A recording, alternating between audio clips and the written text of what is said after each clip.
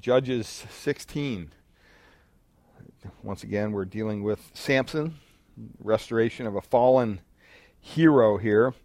And we've encountered a man in our studies of Samson who was far less than what he should have been.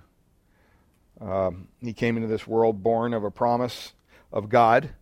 You remember that he would be a Nazirite, set apart to worship God from birth, set apart for the glory of God, and that he would deliver the nation of Israel. We saw that back in chapter 13. And there can be little doubt that the Lord used Samson in his life, but obviously from what we've seen in his life, his service was clearly hampered by some of the sins that marred his life. And he was characterized by being a man of, had a weakness for his flesh. He had a weakness for wicked women and illicit relationships. And it continually seemed to hinder his usefulness for the Lord. And eventually, as we saw last week, it cost him his freedom, it cost him his ministry, it cost him this week his life. But we saw that he was deceived last week by Delilah, and he apparently cared for this woman because she was able to lure him in, and he ended up revealing to her the source of his strength. Now, the source of his strength wasn't his hair, literally. It was his commitment to the Lord, and part of that commitment was not cutting his hair as a Nazirite, being committed to his vows. And his hair seems in Scripture to symbolize that vow. And so when he allowed Delilah to cut his hair, even though, he just didn't, here, give me a trim, he was deceived, but he really showed contempt for his vows. He shouldn't have been there in the first place. We found out last week. He had no business being with a woman like that. So as a result of all that, as his bad behavior, the Lord removed his hand from Samson's life, and he allowed Samson, this incredibly strong man, to be not just captured by the Philistines, but he was tied up. They gouged out his eyes, which is a horrible thing to lose your sight. They took him to prison, and he was forced to grind grain, which was really the worst possible job you could have. It was, in their culture, it was relegated to the lowest of slaves, and usually they were females. They didn't think much of women back then, so they gave him the worst job possible. And thankfully, his story didn't stop last week. It didn't end there, that he was being bound with his enemies and his eyes gouged out and everything. And so today we want to look at the restoration of a fallen hero. And it reminds us, no matter how far we may fall in our Christian walk even, if we are saved, we are still his. Amen? We're not saved by what we do. And so he has a plan to bring Samson back, and he has a plan to bring us back as well as when we fall short. And so that should be encouraging to us, that God doesn't just write us off as soon as we sin. If we fail, and sometimes we fail big, like even Samson. I mean, this was a big fall. I heard one pastor say one time, I don't fail the Lord often, but when I do, it's a beauty. I thought, oh wow, that's not necessarily a good thing. And so we fail the Lord from time to time. We all do, and sometimes we fail in spectacular fashion. So we have to be careful. I often think of Hebrews 11, the hall of the faithful, the chapter that deals with all the faithful people, but it could also be called the hall of the failures, because as you look through that chapter 11, all of the members of that, illustrious organization failed God, and they failed him big time, not just small failures. You think of Abraham. He lacked the faith to believe God's promises, to care for him, and went down into Egypt where he lied about his wife. Sarah laughed at God and mocked his promises. Isaac lied about his wife. Moses committed murder and tried to cover it up. That's a pretty amazing failure. Joshua was full of pride and failed to pray before he attacked Ai, and the nation of Israel was defeated. Rahab, she was a prostitute.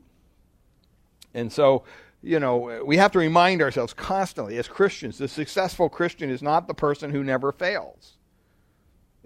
If you have that as your goal, you're going to be sorely mistaken. But it's the person who, when they do fail, they get back up and they recognize God's forgiveness, they recognize God's remedy for their sin, and they reach up to God for claim the cleansing and the forgiveness that we are told we have in Christ. We don't allow the enemy to take advantage of that. So that's what we're going to look at tonight. So let's read the text in Judges chapter 16. I'm just going to start with verse 21 there and read down through the end of the chapter. It says, "And the Philistines seized him, being Samson, gouged out his eyes, and brought him down to Gaza, and bound him with bronze shackles. And he ground at the mill in the prison. But," verse 22, "but the hair of his head began to grow again after it had been shaved. Now the lords of the Philistines gathered to offer a great sacrifice to Dagon," which was their pagan god, their god, "and rejoice, and said, 'Our God has given Samson, our enemy, into our hand.' And when the people saw him, they praised their God, for they said, 'Our God has given our enemy into our hand, the ravager of our country, who has killed many of us.' And when their hearts were merry, they said, 'Call Samson, that he may entertain us.' So they called Samson out of prison, and he entertained them. They made him stand between the pillars. And Samson said to the young man who held him by the hand, 'Let me feel the pillars on which the house rests, that I may lean against them.' Now the house was full of men and women. All the lords of the Philistines were there, and on the roof there was about 3,000 men and women who looked on while Samson entertained." It must be a pretty big house.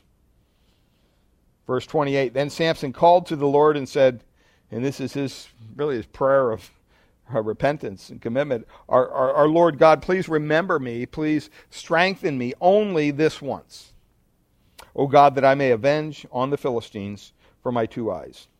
And Samson grasped the 2 middle pillars on which the house rested, and he leaned his weight against them, his right hand on the one and his left hand on the other. And Samson said, 'Let me die with the Philistines.'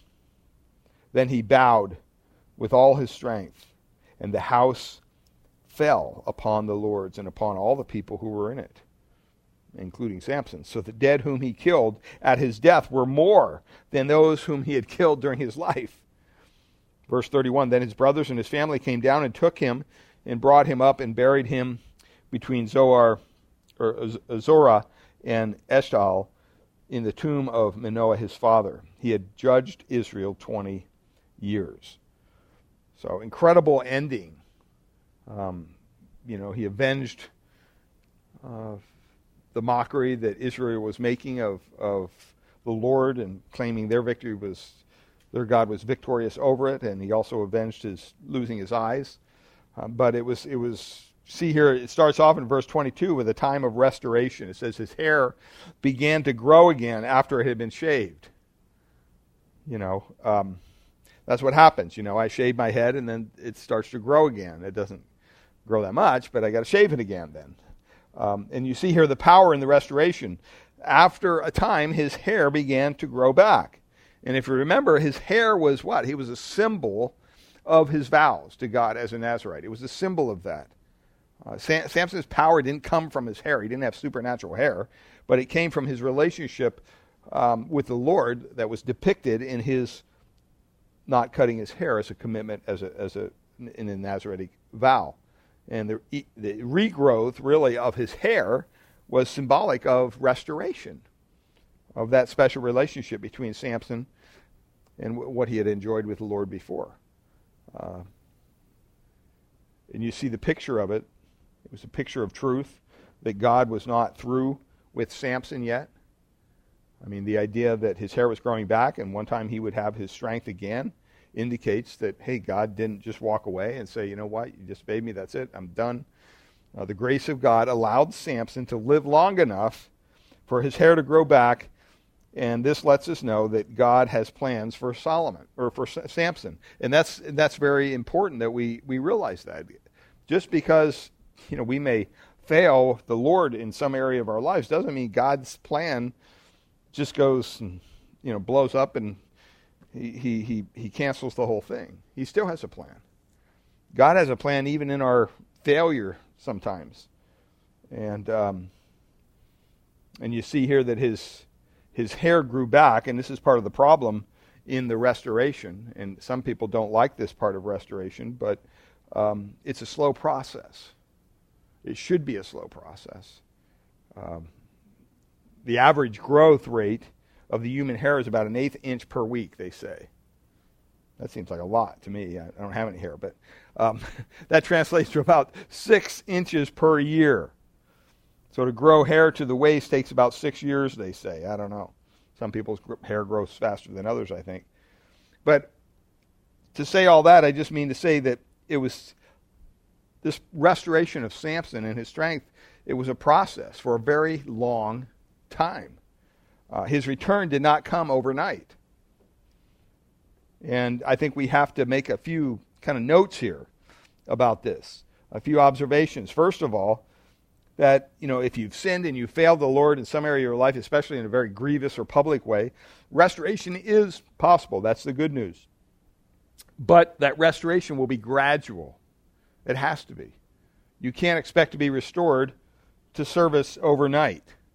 And unfortunately, sometimes that's what they do. They'll have a pastor that fails or falls morally, and he goes away for counseling for 3 months, and then the 4th month he's back in the pulpit again. It's like, well, wait a minute. I don't know if that's necessarily right. It doesn't mean God can never use that individual again, but I think that there are consequences in that failure, and some of that is it disqualifies you. You have to be above reproach in some of the ways the Lord calls people to serve Him. So, it's going to be a process. It's going to be gradual. You can be forgiven of sin in an instant. All you do is repent. You turn to the Lord. You're forgiven, right? But restoration takes a long time. That's another principle. It takes time to earn back that trust of others that was squandered. And sin takes a tremendous toll on all the people within its orbit. And that's what's so important that we understand that, is that sin doesn't just involve you. It involves everybody, everything around you. It takes time for the pain, for the distrust, for the effects of the sin to ease. And so we have to be aware of that. Also, huge failures in our lives are not the result of a sudden fall into sin. Sometimes people are blown away. So they hear about somebody, oh, wow, they had a moral failure. What happened? Where would that come from? I guarantee you it takes a long time for that period of disobedience to happen. There's something going on in that person's life. They don't just go out and sleep with a prostitute one night. There's something going on in their mind. There's something, they're entertaining themselves with things that are tempting them, whatever. And it's a process, and it wears them down over time. And there's usually a long period of disobedience before a major moral failure. And I think that's God's grace. That's God's grace giving the opportunity to repent, to turn, to make sure that we're staying on the pure path. It takes time to replace bad habits with good ones. Have you ever noticed that? If you start and you have some bad habits in your life, you can't just say, okay, I'm just going to stop doing that. No, it takes time. I think they say about 30 days to change your habit. It takes time to change the way your mind thinks.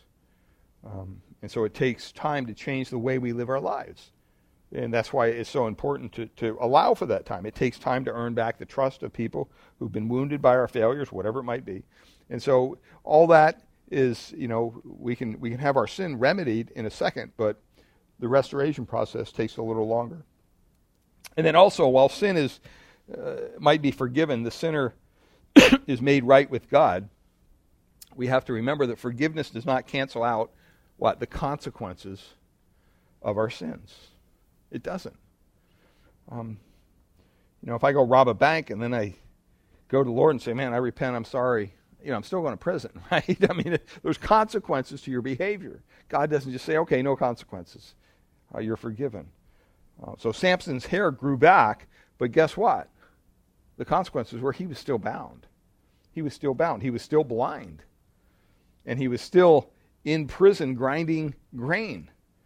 And so sin, the principle here is sin leaves a terrible mark on the lives of the guilty. And the scars of sin may be physical, it may be emotional, it may be mental, it may even be spiritual. But we have to be honest with ourselves and realize that the scar sin leaves behind may never fully be healed. It may never fully be healed. While the relationship with God and others may be restored and everything, the reminders of that sin may haunt you for the rest of your life. And that's why the Scripture says, avoid it at all costs. Avoid that road. Don't go down that road. There's regret, there's guilt, there's loss of peace. All that may just stalk you the rest of your life until you leave this world. So we must always remember that sin brings consequences, and some of those consequences may even follow us to the grave. Galatians 6:7, I'm thinking of that. Do not be deceived. God is not mocked. Whatever one sows, that will he also reap. Or Proverbs 13:15. Good sense wins favor, but the way of the treacherous is their ruin. All right? Eventually, that's where it's going to end up. So you may be asking, sometimes, what was I thinking when we look back on some of the decisions we made, some of the failures we've had, whatever? Why did I do that? That's just part of the growth process. And also, the last thing here is, while there was a restoration here in Samson's life, there was a limitation to his service. There was a limitation to his service.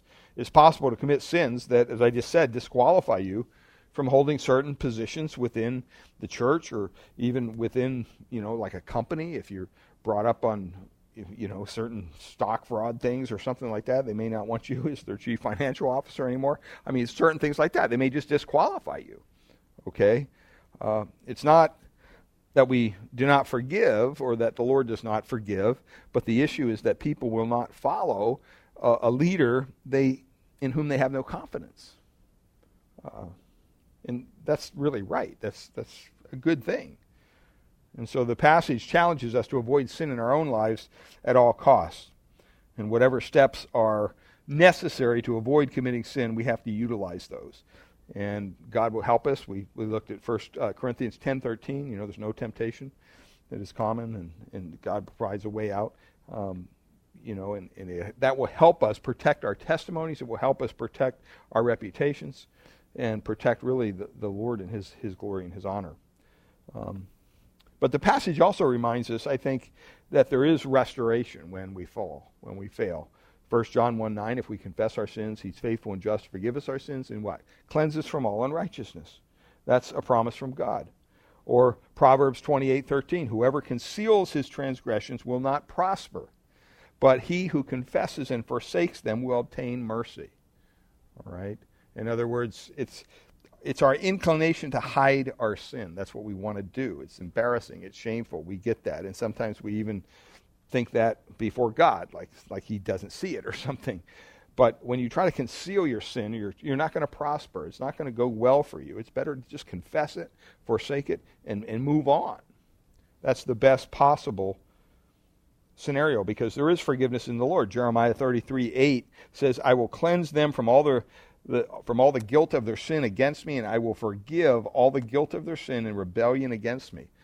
Now, that was obviously a promise for Israel, but we can, in retrospect, make it a promise to us. We can say that, that does apply to us in Christ. So it was a time of restoration here for Samson. But then in verse 23 to 25, it was also a time of reproach. A time of reproach. You see here, the Philistines are gathering and they're having this great sacrifice to their pagan god Dagon. And, this was really an affront to Samson's God. They weren't so much mocking Samson, they were mocking Samson's God. And I think that's one of the reasons why God allowed Samson to take them all out the way he did. Because God's man, and he was being degraded. Samson was brought into the temple of Dagon, which he had no business being there, but he was a prisoner, so he didn't have any choice. And Dagon was the god of the Philistines, and he was portrayed as a kind of a weird thing, a half man, half fish.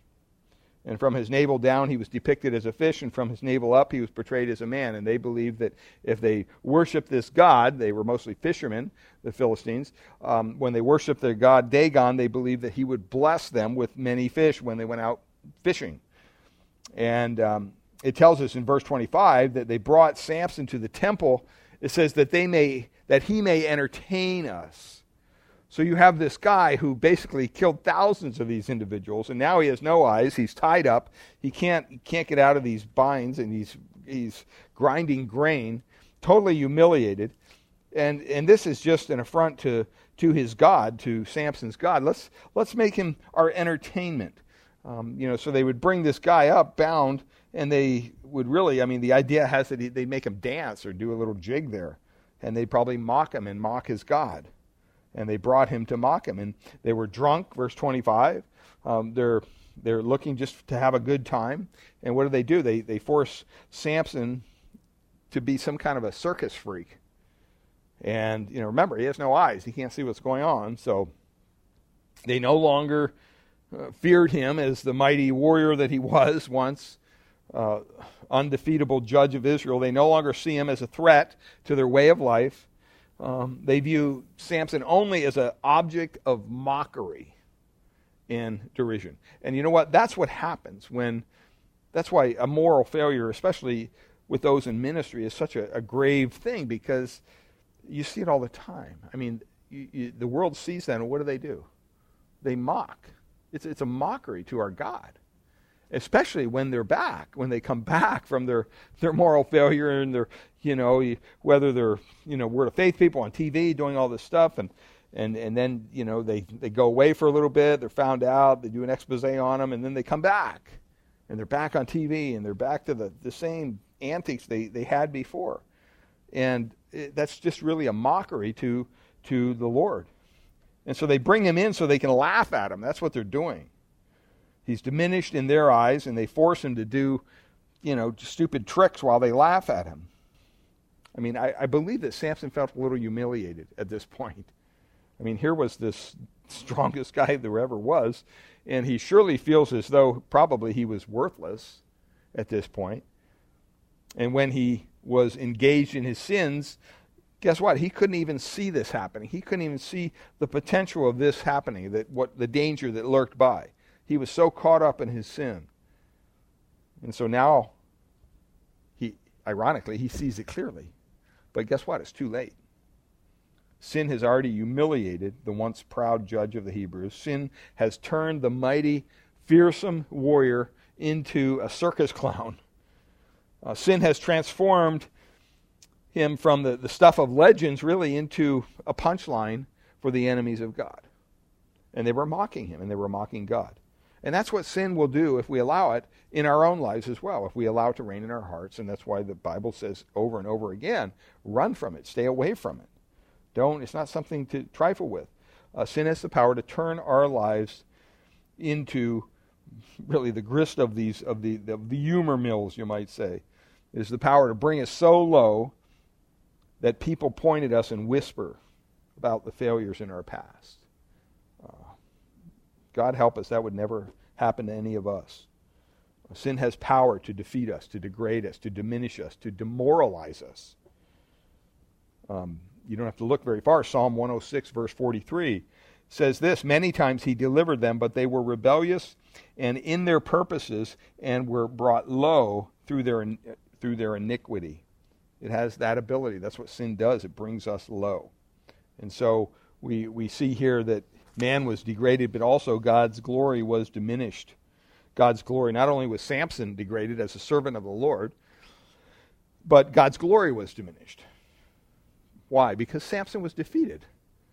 The Philistines glorified their god Dagon, and they gave him credit for the victory in verse 24.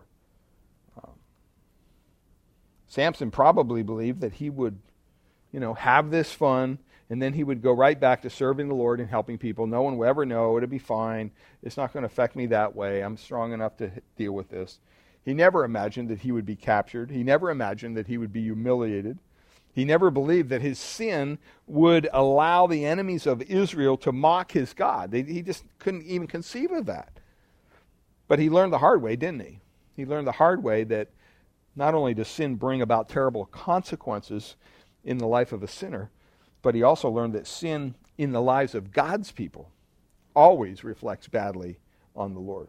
And so you have to remember that the things we do, either one of two things, either they glorify God or they dishonor him. Anything we do in life, either it's going to glorify God or it's going to dishonor him. And there's going to be times when we're glorifying God, and there's going to be times when we bring him dishonor. That's just the way life is.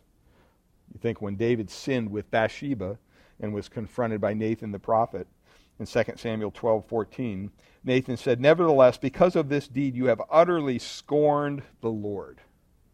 You've blasphemed the Lord is the idea. And nothing has changed. We must ever remember that if we're saved, we belong to the Lord, and we must never do anything in our lives that bring dishonor to his name, or that allows the enemies of the truth, more importantly, even to mock him. 1 Timothy chapter 6, verse 1, Paul says this, "Let all of us under a yoke as bond servants regard their own masters as worthy of all honor, so that the name of God," and it says the teaching, "may not be reviled or blasphemed." We don't want people to be able to point at our lives and say, "Oh yeah, they're a Christian, look at that," and we become a mockery. And so God's truth and God's word becomes a mockery. Titus chapter 2, verses 3 and 5.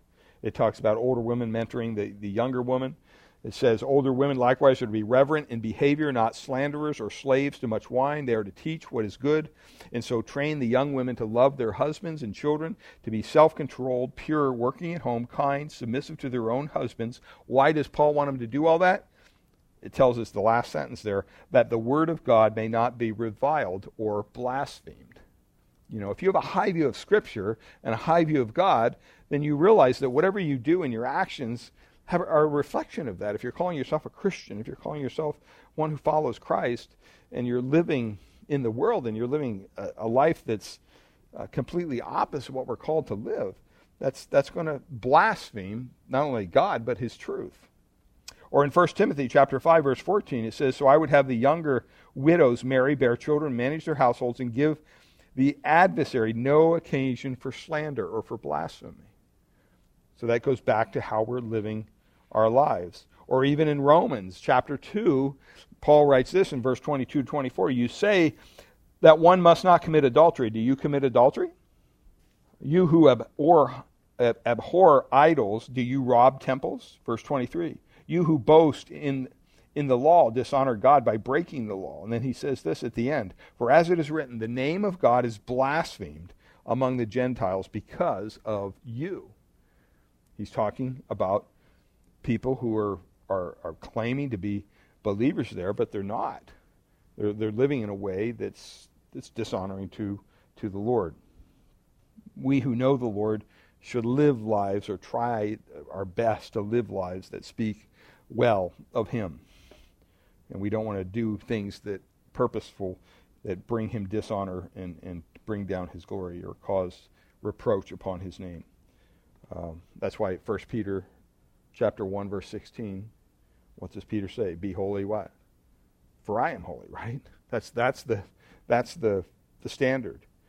Philippians chapter 1, verse 27, "Only let your manner of life be worthy of the gospel of Christ, so that whether I come and see you or am absent," Paul is saying, whether I'm there or not, it's irrelevant, "I may hear of you that you are standing firm in one spirit, with one mind, striving side by side for the faith of the gospel." So it goes back to their living a life that is honoring to the Lord. And he continues in Philippians chapter 2, verses 12-16, he says, "Therefore, my beloved, as you have always obeyed, so now, not only as in my presence, but much more in my absence, work out your own salvation with fear and trembling, for it is God who works in you, both to will and to work for his good pleasure." And then he says in verse 14, "Do all things, everything, without grumbling, without disputing, that you may be" what? "Blameless and innocent, children of God, without blemish, in the midst of a crooked and twisted generation, among whom you shine as lights in the world, holding fast to the word of life, so that in the day of Christ I may be proud that I did not run in vain or labor in vain." And that's what you have to think about when you're living your life each and every day. What does your life say about him? What does your life say about Christ? Paul said in Philippians 1:21, "For to me to live is Christ." That's a pretty big commitment. Or in Galatians 2:20, "I am crucified with Christ. Nevertheless, I live, not I, yet what? Christ lives in me. In the life I live now, I live in the flesh. I live by the faith in the Son of God who loved me and gave himself for me." And so it's very important that we should echo those words and see to it that God's name is never reproached because of our sinful behavior. And like I said, we're not perfect. So that's why we want to, when we want to do everything we can to avoid sin at all costs. Unfortunately, we live in a sinful world, so we're going to be dealing with sin until he comes back or we go to him. But in the meantime, it's important to avoid sin at all costs. So we saw the time of restoration, the time of reproach, and then lastly here in verses 26 to 31, a time of retaliation. Finally, Samson gets it. Samson stands before the people, his enemy there, really a shell of the man that he's been previously. He's humiliated, he's humbled, and he's blind, he can't see. Yet in his darkness, in his humiliation, in his, you could say, imprisonment at this point, what does he do? He turns his heart toward the Lord. And sometimes that's what it takes for some people. They got to be in that dark place. And what's he do? He prays for strength so that he can get vengeance against those who put out his eyes. His priorities are still somewhat out of order, I would say. But at least he's heading in the right direction. Samson has it in his heart to see the Philistines destroyed, and they're the enemies of God. So in that way, that's good. I think he's doing it maybe for the wrong motive, just because as a revengeful act. But after all, that's why the Lord really raised him up, if you remember from the very beginning when he brought Samson on the stage. He wanted him to be God's man that destroyed the Philistines, that took them down. And there are times when, we fall into sin. There are times that Samson fell into sin. And when we do, it's easy to allow that sin to keep us from seeking God in prayer. I know a lot of Christians who, when they fall into a sinful behavior, they stop coming to church, they stop praying, they stop reading the Word, they stop fellowshipping. Why? Because they feel shamed, and the enemy uses that against them. And they forget who they are in Christ. I'm talking someone who's legitimately a believer. And, we need to remind those kind of people, hey, wait a minute, that's why Christ died. He died for those sins. So we have to not allow that guilt. We should have conviction over our sin, but we shouldn't allow the guilt over our actions and depression and discouragement and all that stuff to come into our life from the enemy and keep us away from our relationship with the God who's willing to forgive us, who has forgiven us, because he's the only hope, really, that we have for restoration. And so we must get to him. We must be honest with him about our sin. He already understands it. We must seek his forgiveness. And I think when we do, his word tells us very clearly that he hears us and he will forgive us our sins. Once again, 1 John 1:9, right? If we confess our sins, he's faithful and just to forgive us our sins and cleanse us from all unrighteousness. Even in a small group, there may be somebody listening to the message too as well, but there may be people who are harboring unconfessed, unforgiven sin in their lives. Everyone around you may think that, oh, you're doing well spiritually, but you know what? As you look at your own heart, you know the truth. You know inside you're cold, you're distant, you're empty. You know that it's not what it used to be with the Lord. You know that you have allowed sin for whatever reason, life and other things, to come between you and the Lord. And that restoration will not come to pass until you come to him and you come with a heart of repentance and you're being honest about your condition. He already knows. You're not hiding anything from him. And so the horrors that Samson suffered at the hands of the Philistines really caused him to what? To examine his life. And God sometimes puts us in that kind of place in life, a very difficult place. He had time to think about all what he had done. He took the necessary steps And what? God accepted him. His bondage resulted in his freedom. His blindness caused him to see, finally, the light. And I think God forgave Samson and used him one more time. He also forgave David for his grievous sins and used him again. He forgave Peter when he denied the Lord. And he used him in a powerful fashion. See, we have to realize as believers, our sin, our failure does not have to define us.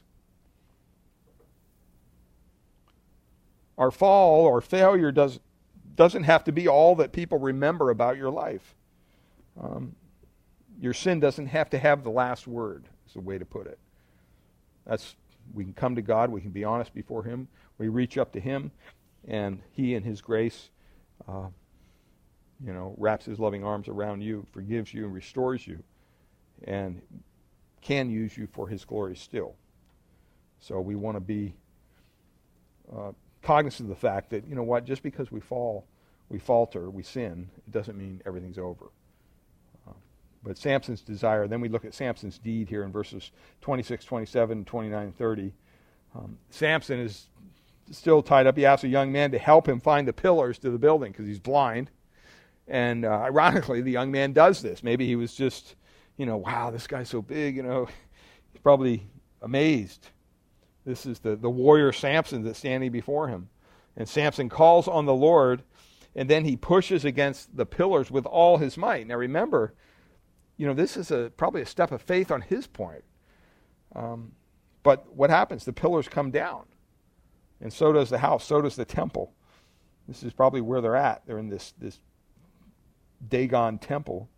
And the place was filled with Philistines. And they're watching Samson push against the pillars. And what are they doing? They're probably laughing at him. Oh, he thinks he's still strong. Look at this idiot as he calls upon his God for help. I mean, they mock him. They think it's a big joke. They're not worried about him, or they would have ran out of the place. This is a has-been. He's washed up. He's a nobody. He's really a fool in their eyes, and he deserves nothing but their laughter and their ridicule. And Samson prays, and then he pushes, and guess what? The Lord, graciously, what's he do? He answers his prayer. He answers his prayer. And the temple of Dagon comes crashing down, and it kills 3,000 of the Philistines. Now, Samson dies as well, unfortunately. But in his death, it says he kills more of the enemy than he had killed in his entire life. If you do the numbers, that's true. 1,030 Philistines died at Samson's hand during his life. And the whole point here is not to glorify Samson. The whole point here is that God used Samson once again. It's the faithfulness of God. He used Samson to strike a terrible blow against the enemies of the Lord, who were mocking God openly. And you know what? He can use us as well.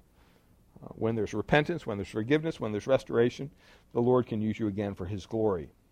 It may not be in the same vein it was before, a moral failure. I mean, there's some pastors who, pastor mega churches, and then they have a moral failure, and they end up doing a different kind of ministry because they're no longer qualified to pastor a church. That's fine.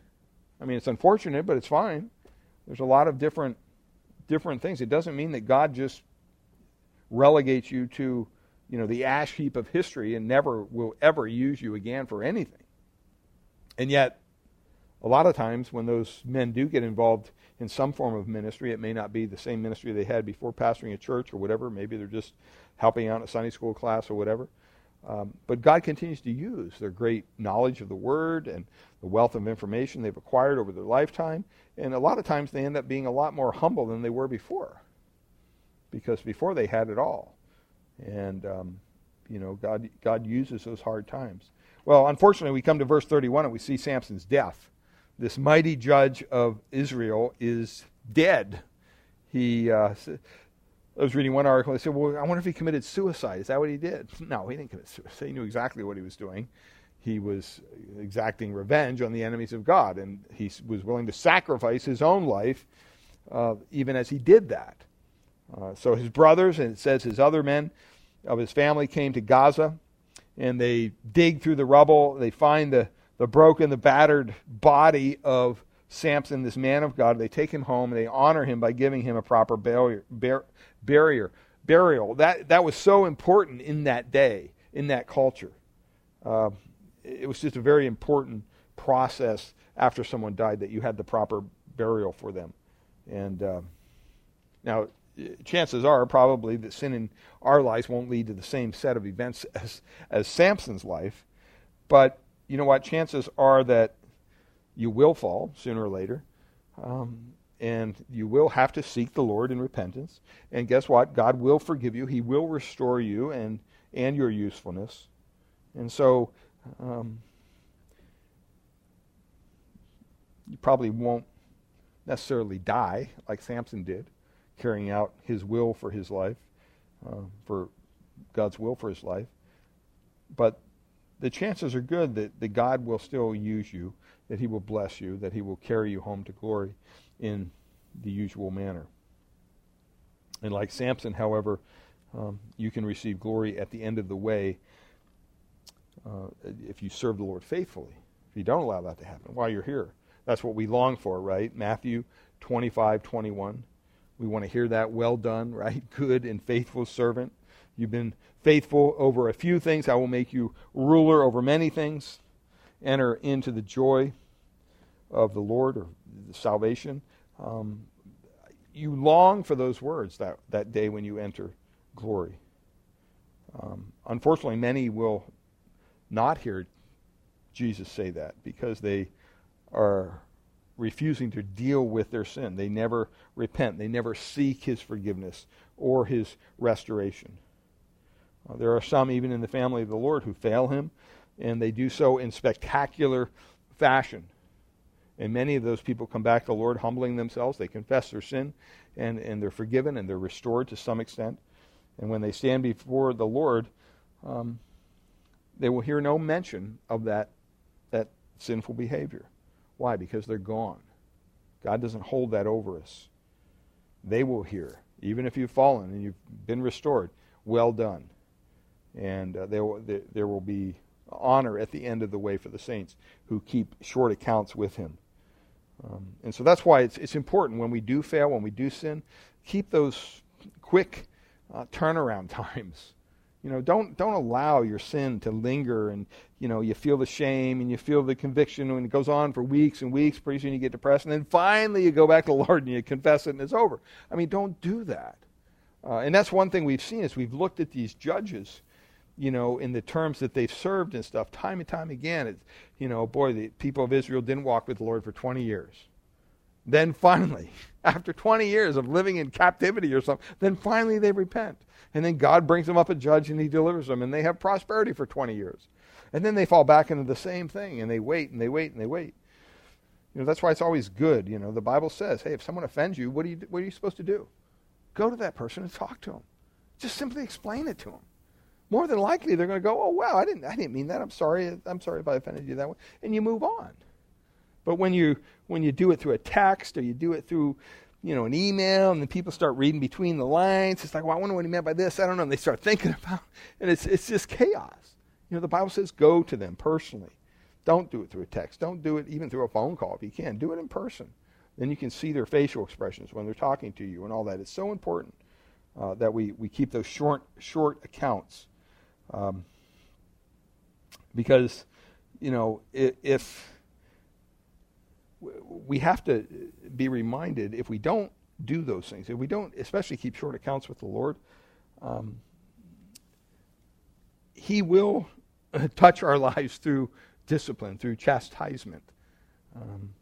Revelation 3:19 says, those whom I love, I will reprove. I will discipline. So be zealous in what? Repent.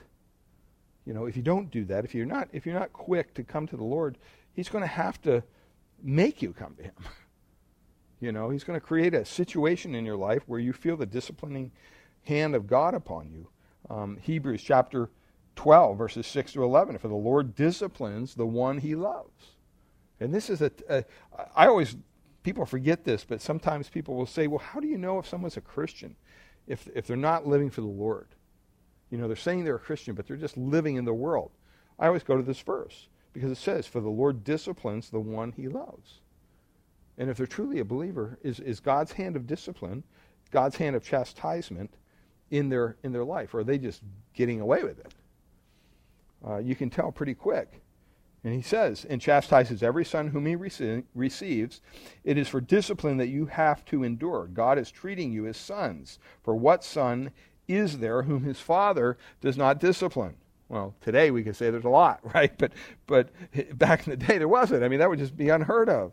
If you are left without discipline, in which all have participated, then you are illegitimate children and not sons. And that's the problem, I believe, with the modern day church. We have a lot of illegitimate children of God walking around thinking they're children, but they're not. Verse 9, besides this, we have had earthly fathers who disciplined us, and we respected them. Shall we not much more be subject to the Father of spirits and live? For they disciplined us for a short time as it seemed best to them, but he disciplines us for our good, that we may share in his holiness. For the moment, all discipline seems painful rather than pleasant. Amen. But later it yields the peaceful fruit of righteousness to those who have been trained by it. And so, we have to realize that, in our own lives, if we're going to be flirtatious with sin and do those things, we're just begging God to exact discipline in our life. And he will, if we're truly his. So, a couple things here from the conclusion of Samson's life. First of all, sin carries a devastatingly high price. I mean, I don't think anybody could read this story and say, oh no, sin's fun, there's no cost at all involved. There's no consequences. I mean, the consequences are grave. And when we engage in sin, we have to be prepared to pay the consequences. Because there will be consequences in our lives, in the lives of our families, in the lives of our church, in our community, in the eyes of the world even.